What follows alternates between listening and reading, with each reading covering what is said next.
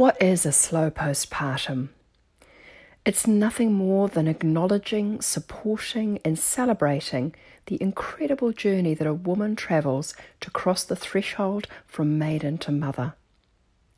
A time of her life that is as significant as it is transformative. Hi, I'm Jojo Hogan, postpartum doula, mentor, and founder of the Slow Postpartum Movement. In this episode of the podcast, I interview the wonderful and inspirational Jenny Allison. Jenny is an Auckland-based acupuncturist, postpartum specialist, and the author of a beautiful book, one of my favourite books on the postpartum, called The Golden Month, Caring for the World's Mothers After Childbirth. During this chat with Jenny, we touched on a number of fascinating topics, including how the postpartum is viewed through the lens of traditional Chinese medicine, and how that correlates with what we know about the physiology and the hormonal balance of the postpartum weeks in Western medicine. We talked about how different cultures view the postpartum and the 4 tenets of essential postpartum care that Jenny outlines in her book, and how we can bring some of those things into our Western postpartum journeys with our own babies in those first few weeks following childbirth. It was fantastic to chat to Jenny. She's just a wellspring of inspiration and information, and we could have talked all day. But in the meantime, I hope you enjoy this interview. I'll put a link to Jenny's beautiful book in the show notes, but in the meantime, enjoy the podcast.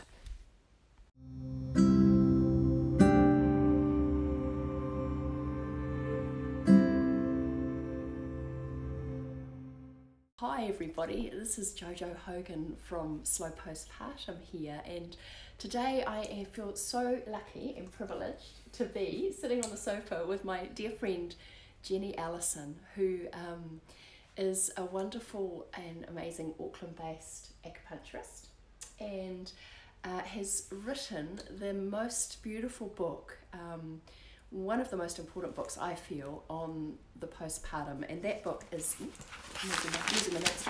That book is this book, and this is The Golden Month, Caring for the World's Mothers After Childbirth. So I heard of Jenny, I think we were talking about it last night, yeah. I heard of Jenny from your daughter Fran. It was quite a few years ago. I was teaching Fran as in pregnancy massage at the college here in Auckland, and she mentioned her mum. She said, oh, I need to put you in touch with, because I was expounding passionately about the postpartum, and she said to me, oh, I've got to introduce you to my mum. She's an acupuncturist who works in the local area, and she's also passionate about the things that you are. And I think it took a little while for Jenny and I to touch base. Yeah. But when we did, we had a lot to talk about, A lot to talk about. Yeah. So today we're getting together to have a little chat about our passion of the postpartum. And I'd love Jenny to talk to you a little bit about her book, The Golden Month, and hear a little bit about her story and her journey to helping and supporting postpartum women around the world. Is that okay? Yeah. Beautiful. So tell me, Jen. First of all, thank you. Oh, I feel really grateful too for this conversation with you and your incredible commitment to the work and your passion and your relationships with the women that are so helpful. Oh, it's so wonderful to have a friend, in the same place that we have the same common, interests and passion. So tell me, when did your interest in working with pregnant and postpartum women start? I think it started when I was studying in college for my Chinese medicine acupuncture degree, and I thought, oh my goodness, this is very interesting stuff. I will practice it when I have my children. And I finished and immediately started to have my family. And although we were taught kind of the bare bones, I remember thinking, look, the bare bones, they make a lot of sense. And so I said to my mother, Mum, come please. I was in Sydney. She said, yes, of course. And so I had this amazing experience because my partner was in China and I was on my own, And my mother was there for 6 weeks. And basically she set us up for a very happy first year, and just because of the work she did and for us in the postpartum. So you were so lucky because you had that knowledge that you would need that care.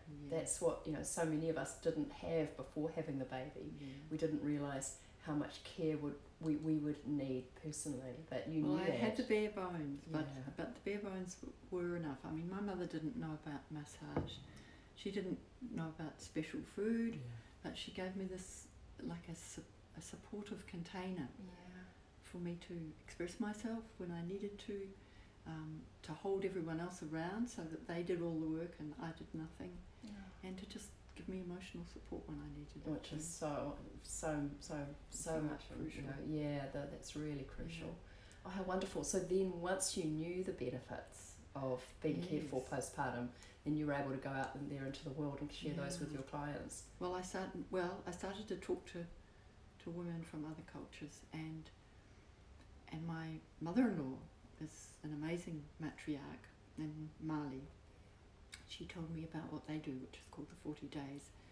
And when I heard and saw the similarities, I thought, oh my goodness, we're really onto something, and this is wisdom that's been lost. That's right, and that's the fascinating thing I find, is that when I started learning about postpartum as well, and learning from my teacher, Julia Jones, about the fact that the first 40 days is the common theme through all the different cultures. The sitting moon, the golden month, but always it's that first 40 days, that 30 to 40 days depending on which culture you come from. There's that really intensive focused care of the mother. The baby it often doesn't have anything to do with the baby, and there's certain baby care activities that are going on, and baby massage, but actually the real focus of the care is on the baby, on the mother, because that understanding that if the mother is cared for and loved and nurtured and nourished, then the baby's going to be fine, right? Because the mother can look after the baby. Yeah, it's the mothership. And in Chinese medicine we talk about the energies of earth. Mothership, I love that. We talk about the energies of earth, and that is really about that ability to hold and be centered and to give. Which is what Mother Earth does. But we're activating our earth energy when we become mothers, and first of all we need to learn how to nurture ourselves by accepting good care. Yes, and we'll go back to that in a moment, because that is sometimes one of the hardest things for our modern mothers. But also just the fact of someone caring for us fills up our cup. Fills up our cup, and then when our cup is full and overflowing, then we've got enough to give. And our cup needs to be full, not just emotionally but physically as well. We need to be rejuvenated from the incredible effort that we've just done. We need to It's like a marathon. Yes, it's more. Because then we don't get to sleep at night. Yes, we have broken nights, and we're lactating for most of us. That's right. And also we've been pregnant for 9 months. We've just grown the baby as well as birthed the baby. So it's much more than a marathon. Much more. And there's no other. And then sometimes we've had surgery as well, a major abdominal surgery. And it's the only time that you're ever expected to expend that much physical energy, and then you're given a job that's 24/7 on call. So it's one of the most demanding things you will ever do. Yes. And why isn't that respected in our culture? It's understood in all these other cultures, isn't it? It's understood, and even more than that, it's like a whole version of the postpartum that's seen as not just allowing the mother to recover, but celebrating. So there's a lot of happiness around, because the whole family comes together, and in many cultures there's allotted tasks that members of the family will have, and it's very prescribed, so it's like a very safe container, because everyone knows and expects, knows what they're going to do, and the mother expects that they'll do this, and they do it. Yeah, that's interesting you should say that, actually. A couple of things one thing that I wrote down when I was writing some notes is that you said about the golden month in your book that it's seen in China as being enjoyable and enriching for the mother. Whereas in our culture, so often what we hear about the postpartum, we'll put it this way, if you Google postpartum, have you ever done that? No. If you Google postpartum, like the first 5 results: depression, psychosis, hemorrhage, and anxiety. Right. Boom, boom, boom, boom. That's the first page of the Google search on postpartum. Yeah. So where in our culture do we see the postpartum as being enjoyable, fulfilling, enriching, healing? Yeah. We don't have that. No. No? And actually in Chinese medicine and in one other culture I studied, the Druze, the postpartum is seen not just as a moment for recovery and bonding with baby, but also as an opportunity to replenish your long-term health and to repair old trauma, old illness, and that's why it's called Golden Month. That's right. That's one of the Chinese names for it is Golden Month. And the same in Ayurveda, in Indian tradition, because in Indian tradition it's known as the sacred window.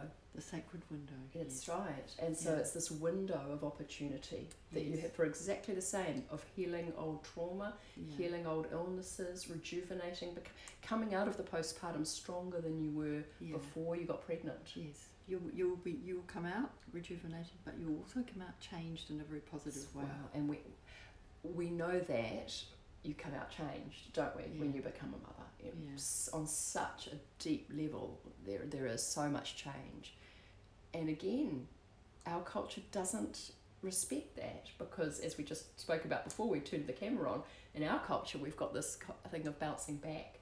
And when we say bouncing back, it's bouncing back to the life that you had before you became a mother. As though you can go back to how you were before. Yes. You can never go back to how you were before. You're a whole different person. Exactly, yeah. And you've got a whole different brain. And this is my fascinating work that I did with Julia, was learning about the neuroplasticity of the postpartum and how the brain completely changes. And that's just absolutely stunning. The work with the oxytocin. And in Chinese medicine, the equivalent is the idea that it's called peak of change, and it's again like a window, and there are 4 moments when in women's lives where they can change their health. Menarche, the period in a very minor way, every time you get a period, giving birth, and menopause. But giving birth is by far the most important and intense of the golden opportunities. Yeah, and it's really given weight.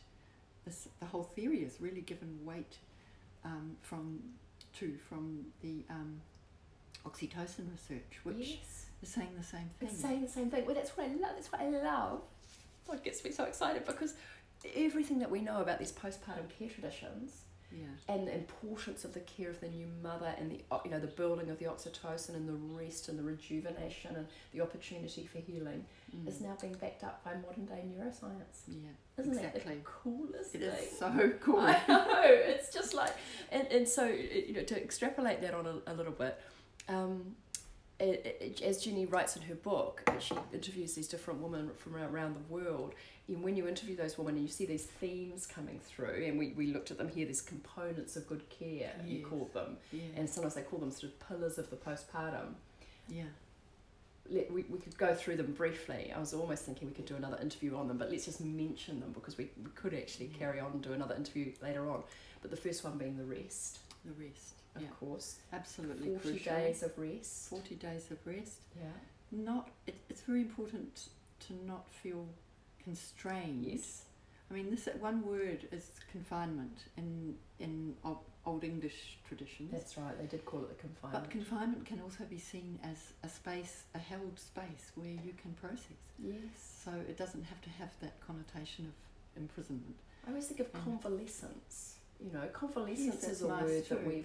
that we've lost. But remember how you would get ill, or you'd have a big major trauma, or something big would happen, and you'd be able to convalesce, which just mean, I always think of convalescence as being just resting with a rug over your knees and sitting in the sunshine. So it's a very proactive state. Yes. Rest in that case is a very proactive state, and that's something that in Western culture we don't do very well. We're not very good at. We don't consider it important. We're considering doing, not being. Yeah. So sometimes I say to my patients, look, think of rest as a job.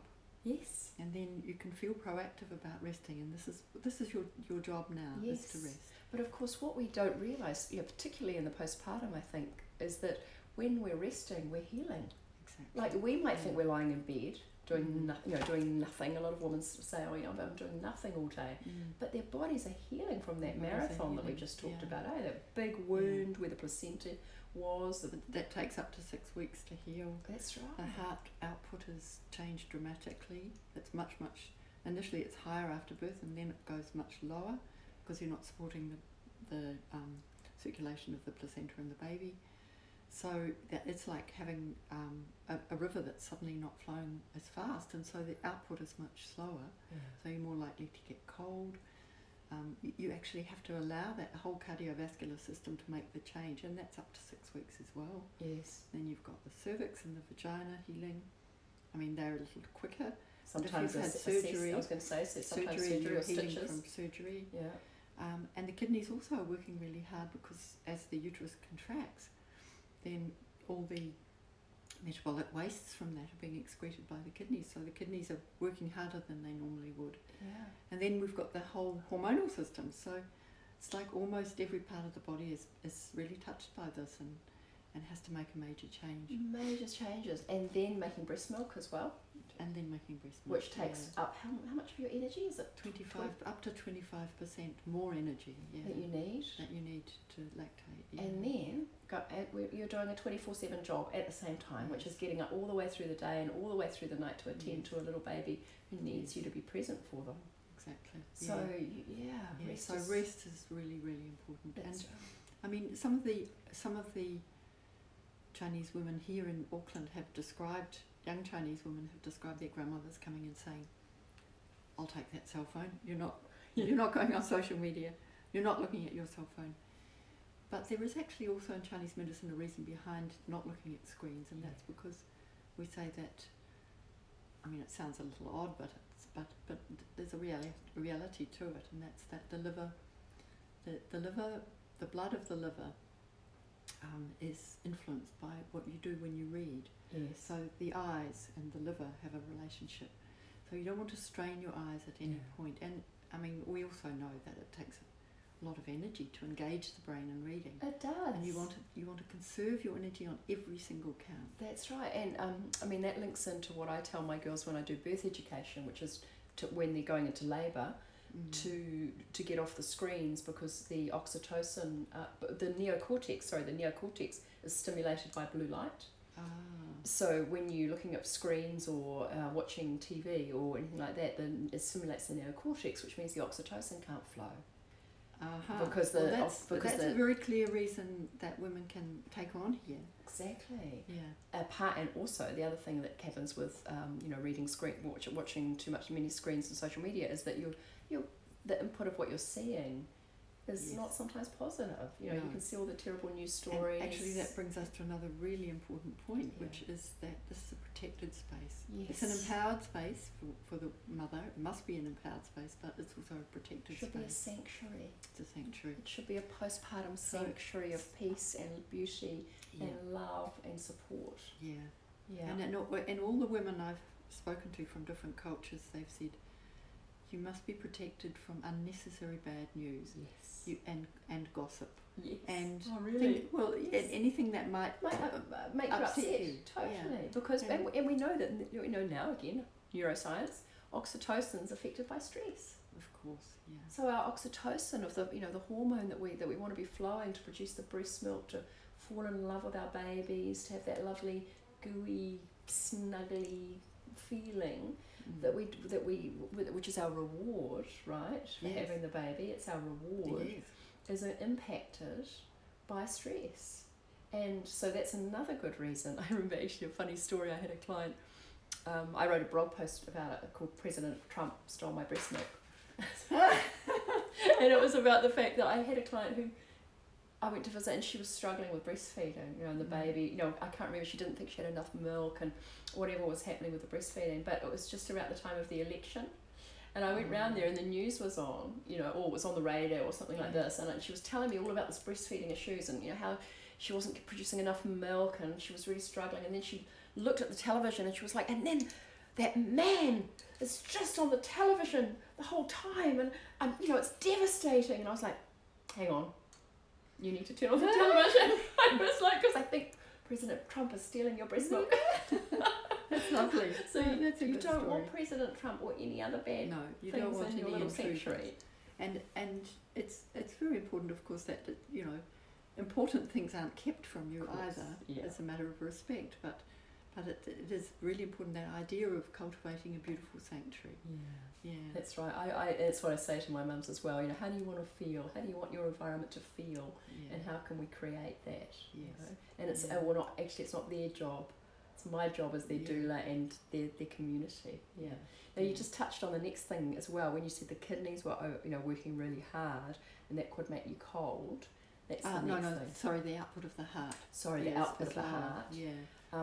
So in Chinese medicine we say that most women are relatively cold and deficient after this massive effort that they've made, and therefore every effort must be made to keep them warm, to give them warm food. Well, that's our next one, but to do massage, which is amazing for the circulation, and pretty much goes with rest, because there's an issue of when their heart output is low, is that, okay, what's your circulation doing? Your circulation's slowed. That's right. So how to avoid thrombosis, Yes. how to avoid circulatory problems?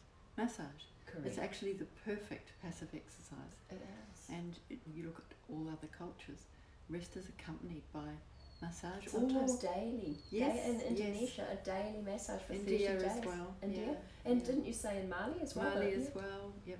So Daily massage. Yeah. Imagine, the massage therapist comes every day for 30 or 40 days and you get massage for as long as you want. Mm. And that's not a luxury. No. It's No, seen it's a as necessity. necessity. And it was interesting because last year there was published in one of the nursing journals some research about the dangers perhaps of this idea of lying in. I saw that. Yes. That it And could increase the rate of DVT or Yes. whatever. Yeah, exactly. But the problem with the article was that it didn't actually take any account of what else the women were doing. yeah. And I think that the researchers would have found that there would have been something working on the circulation. If not massage, then it would have been some kind of application of warmth, Yes. like in different countries, hot towels, hot stones, Yeah. Vaginal steams. Yeah. and anything that's also warming the body. So in that case, the research needed to go a bit further, because what they were really doing is ringing alarm bells about traditions that know that the circulation's slower and know what to do. Correct. And herbal Correct. medicine also, properly given, properly prescribed, is going to also improve your circulation. That's So right. As will the foods that are given as for the well. foods, But the keeping warm theme goes across Yeah. all the cultures. all the cultures, Every even culture. hot countries. Yes. Yeah. They still. I remember friends of mine in Indian cultures said that they still had to wear their socks and their hat when it was 30 degrees. but that was very important. There was no drafts around and No things like drafts. that. It's a very common theme. Yeah, that's right. And then the next theme is the food. What kind of food do they recommend in traditional Chinese medicine? Well, in traditional Chinese medicine, it's very much food that not is only physically warm, but that has a warming energy. So certain types in Chinese medicine, I think Ayurvedic's the same. Certain types of food have a more warming energy, but it's really made precise that it mustn't be hot energy. Yes, not must be spicy, warm. eh? So Yeah. not spicy, but warming, and so things that are physically warm, of course, but also warming type food. So chicken soup, Yeah. root vegetables are good.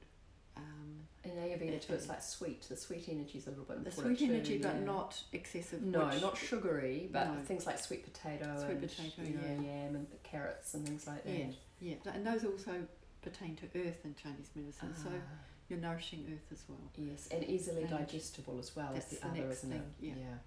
Easily digestible, which means that it's supporting the functions of stomach and spleen and earth energy in Chinese medicine. And same with Ayurveda, they say that the digestive system is weakened, so Yeah. that that to eat cold or raw food would create more. You'd have to expend more energy. Yes, and then it's seen even further in Chinese medicine that if you eat cold food, it's actually going to stagnate in the lower part of your Yeah. body, and therefore it's going to inhibit the proper expulsion of the lochia. Right. And the same if you eat too much sour food, the same astringing, it's a different kind of process, but that will be astringing. And that will also stop the proper processing of the lochia, the discharge. And if food is too hot, the blood becomes reckless, we say, and then you can get excessive bleeding and also excessive sweating. So it's very important to just be precise that the food must be gentle on the digestion, supportive and warm. And made by someone else. And made by someone else, yes. With love. With love, hopefully.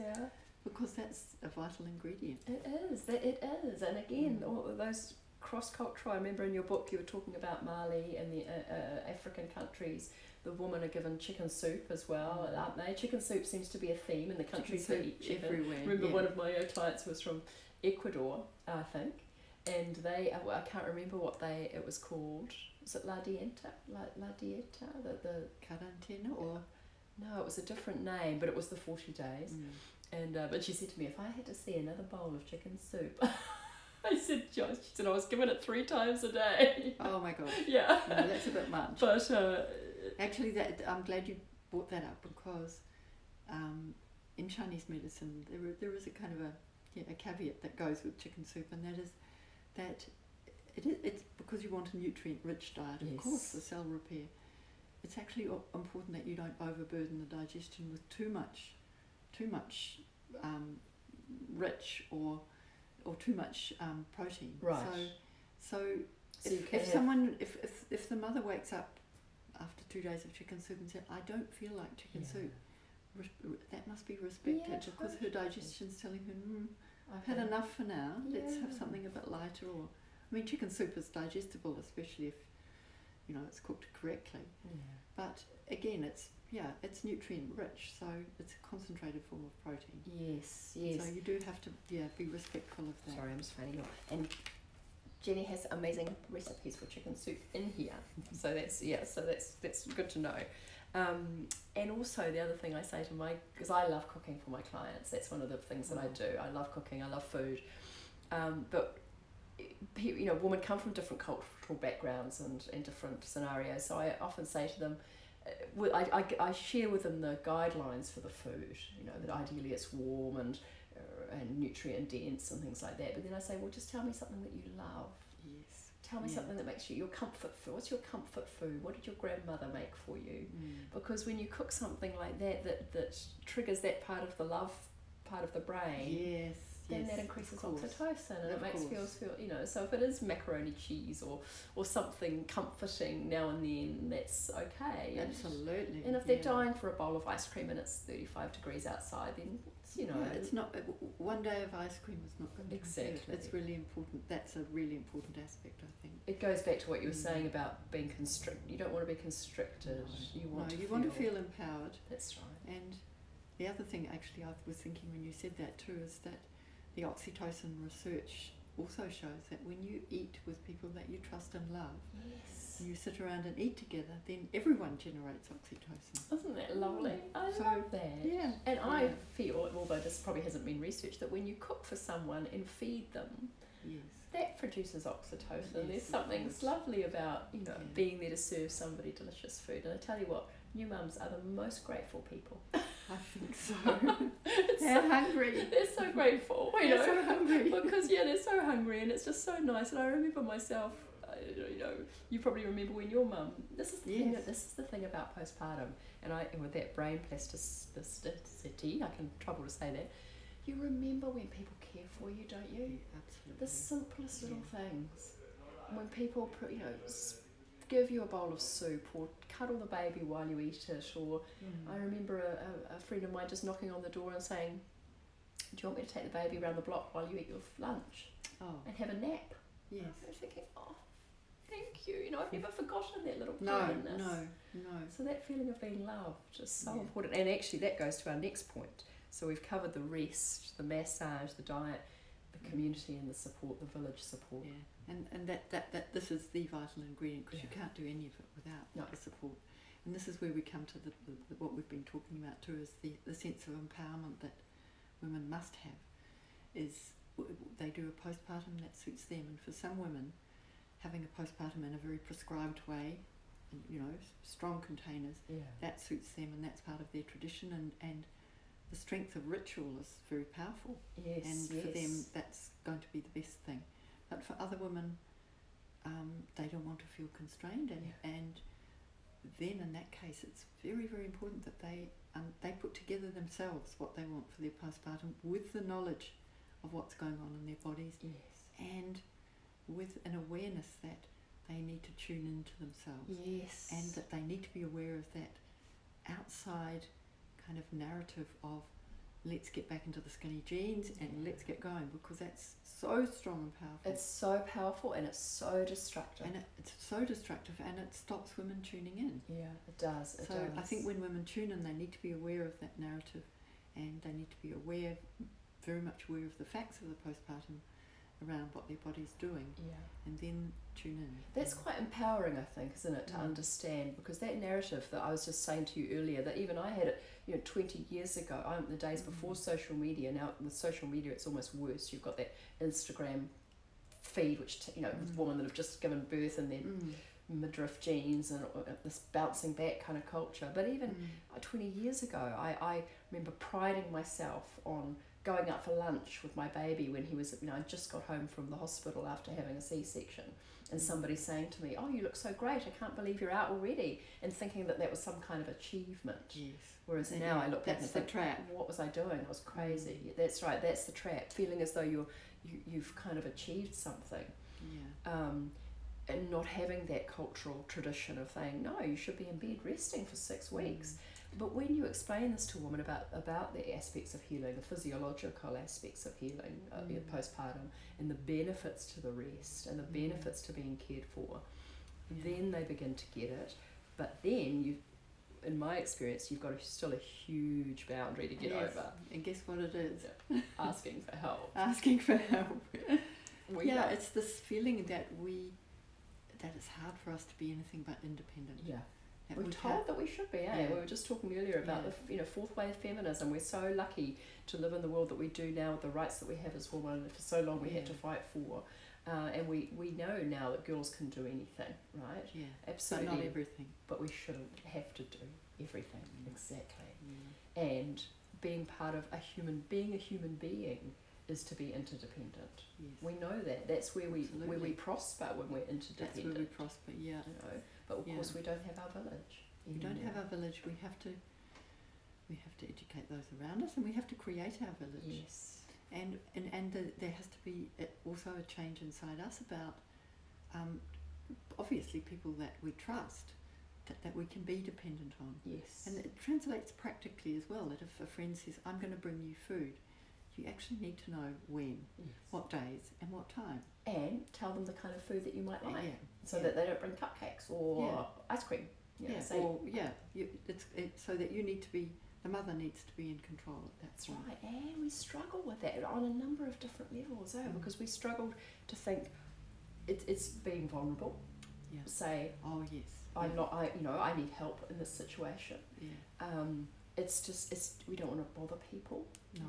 We don't want to feel like we're being needy or demanding. No, needy is quite a derogatory term. It is. And it doesn't have to be, because actually we are needy at this moment. That's and we should be. Because, as I often explain to a woman, we're not meant to be bringing up a baby by ourselves. No. It's too many jobs. It's a 24/7 job to look after a newborn baby. It goes all the way through the day, and then it goes all the way through the night, and then it goes all the way through the next day, and all the way through the next night. There's no break. So we have to be looked after. Newborn babies are designed to be looked after by a group of people, or at least the family unit. The family, at least a small group of people. That's right.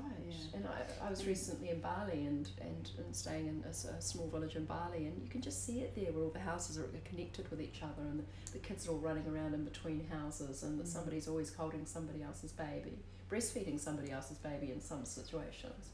And that's how communities have always worked, haven't they? So our challenge is to become more community minded, but also, there's we have to have words with governments. In Northern Europe, people have very, very good postpartum packages. Yes. Where both the father and the mother up to a year, I think, in some countries. Yes, in Scandinavia, is that right? Scandinavia, yeah. And so, I mean... And then we have the United States where women have no maternity leave at all paid. Not on a national level. One extreme to the other. Yeah. And very little support. You know, Yeah. And of course, as you and I have talked about in the past, we've got a crisis postpartum. And absolutely. Currently in Australasia, the highest maternal mortality is suicide. That is, you know, that is just devastating. And postpartum mood disorders up to 20%. 20%, yeah. So I think we're failing mothers in our culture by not acknowledging and revering this incredibly important time. Absolutely, and I think it needs to happen at a family level, of changing the family culture around women feeling that this is their entitlement, this is their moment to be treated like queens. Yes. And then it has to happen also at a government level. Yes, absolutely. It's got to radiate out, doesn't it? Because I truly believe, as I know you do, that when a mother and a baby are born into a place of respect and love and nurturing and healing, then that resonates out into their family, absolutely, out into their community, absolutely, and out into the world. Yep. And then we change the world. You know, one mother and baby at a time. Yeah. So I think we're just about out of time now, Jen. Is there anything else that you'd like to share? No, I think probably just to leave with this feeling of it was so wonderful interviewing all these different women from different cultures around the world. Oh, I can't wait to hear more about that. Yeah.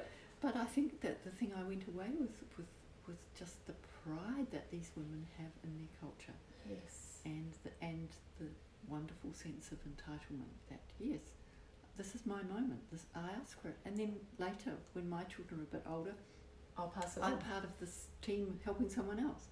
So it's rolling on. It's interesting how you say entitlement. It's a word that we don't feel entitled. That's part of that thing. I don't deserve this. I don't deserve to be asking for this help. Yeah. But when you feel entitled because it's part of your cultural tradition. It's not a question of deserving or not. You're entitled. That's what it is, and you're told the importance of it as well. Yeah. Yeah. Oh, that's brilliant, Jenny. Thank you so much. I've enjoyed chatting with you. And if you would like to find out more about Jenny's amazing book, this is her beautiful, delicious little golden book about the golden month. And I can't wait for your next book to come out. Thank you, my dear. Thank you.